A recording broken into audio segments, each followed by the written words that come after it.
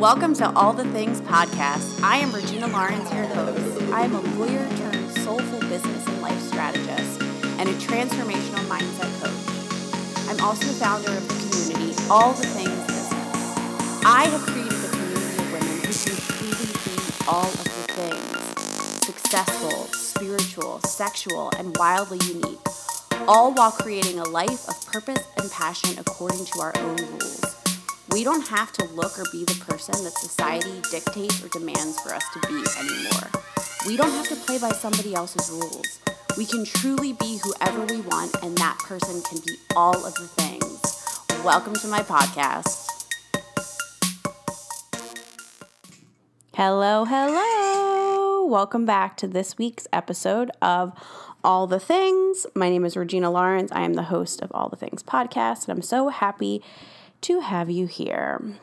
So today's episode is kind of a continuation of something I talked about a few weeks ago. A few weeks ago, I talked about how I transitioned from being a corporate attorney to owning my own business, having two businesses, being a business coach, and why I made that transition. And I gave some talk around how I did that.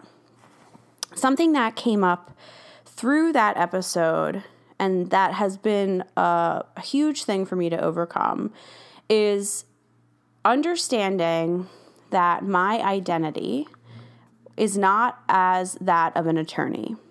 And I think oftentimes we think that the thing that we are doing and the profession that we have is our identity.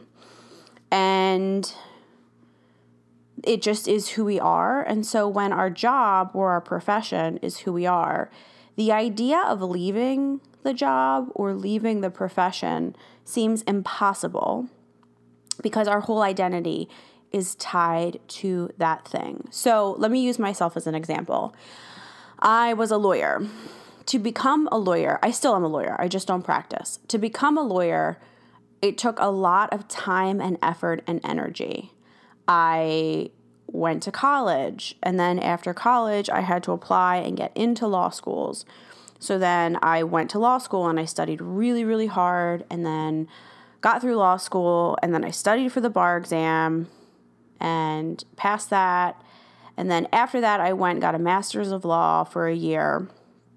So a lot of time and a lot of effort and a lot of education and money went into becoming an attorney.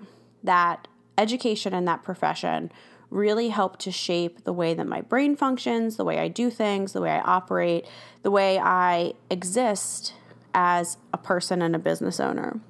And so because law had become such a huge part of my life, because it had taken so much effort and so much energy and so much time, I really became married to that identity. I had that laser-focused goal, which I think we can all identify with. A lot of times we'll have these really big goals, and we're so laser-focused to get to that thing that it becomes our all and our everything.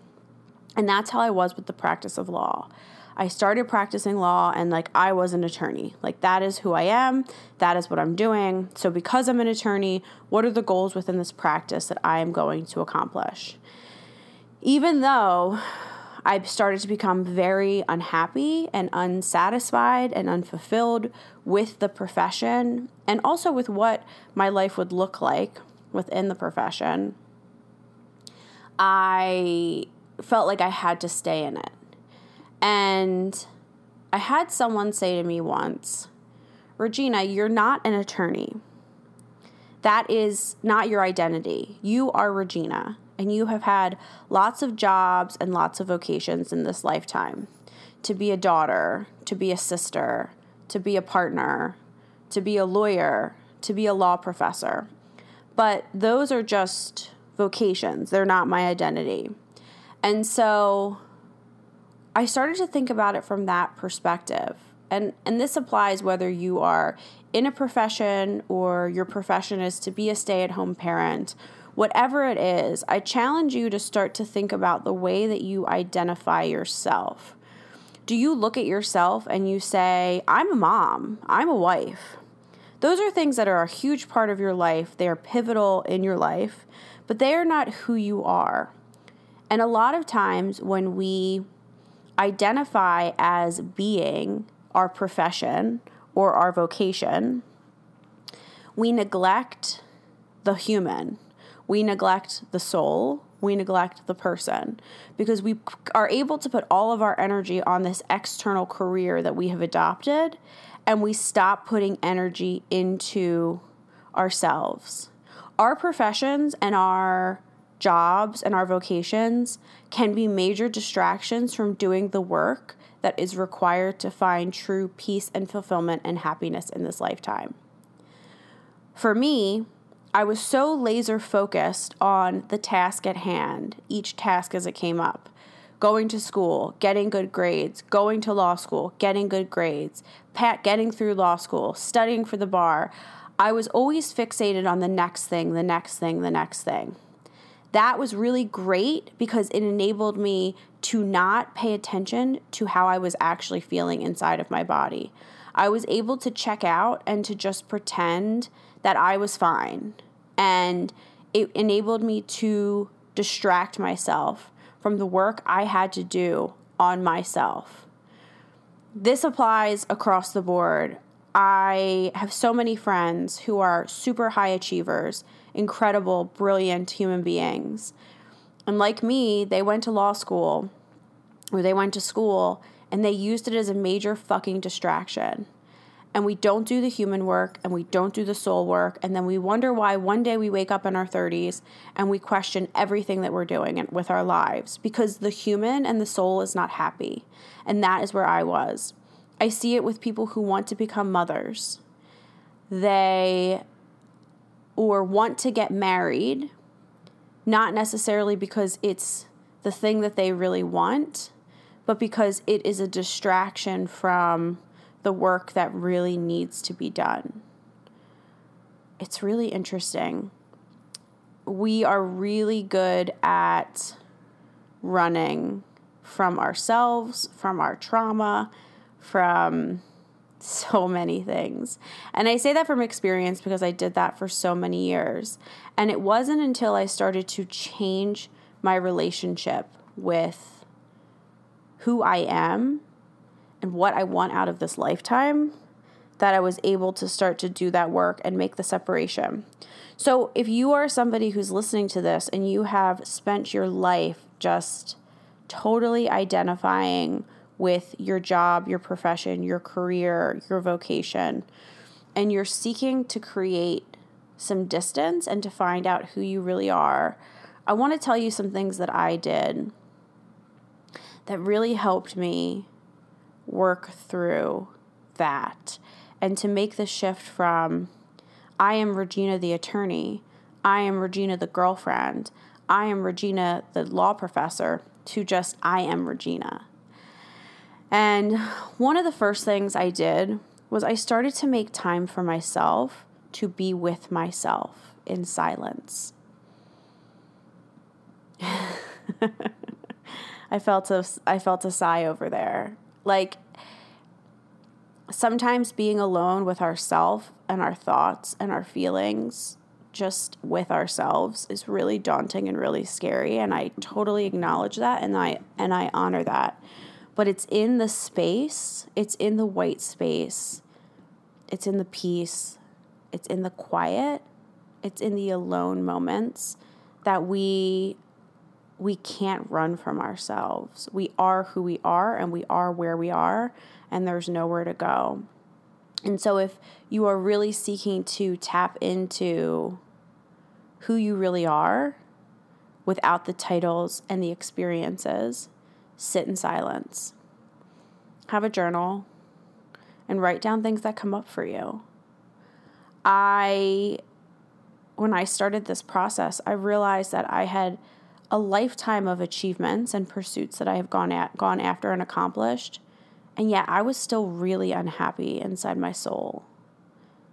And I was baffled. Why are you so unhappy? You have done what you have sought to do. And then I started to dig in the silence.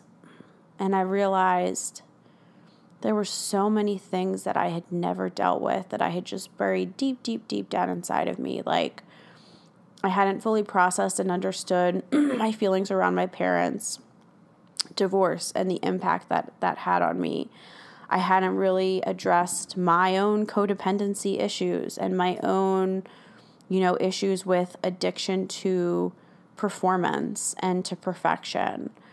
And I started to dive deep into that to figure out what was really important to me and what really mattered. And it was through that I was able to figure out who I really am and what I really stand for and what I really believe in, and have it not be connected to a job or profession, a partner, a place in a family, right? So I give you massive permission to start to do that work, and just to start to sit in the silence and to be with yourself and with your thoughts is so, so transformative.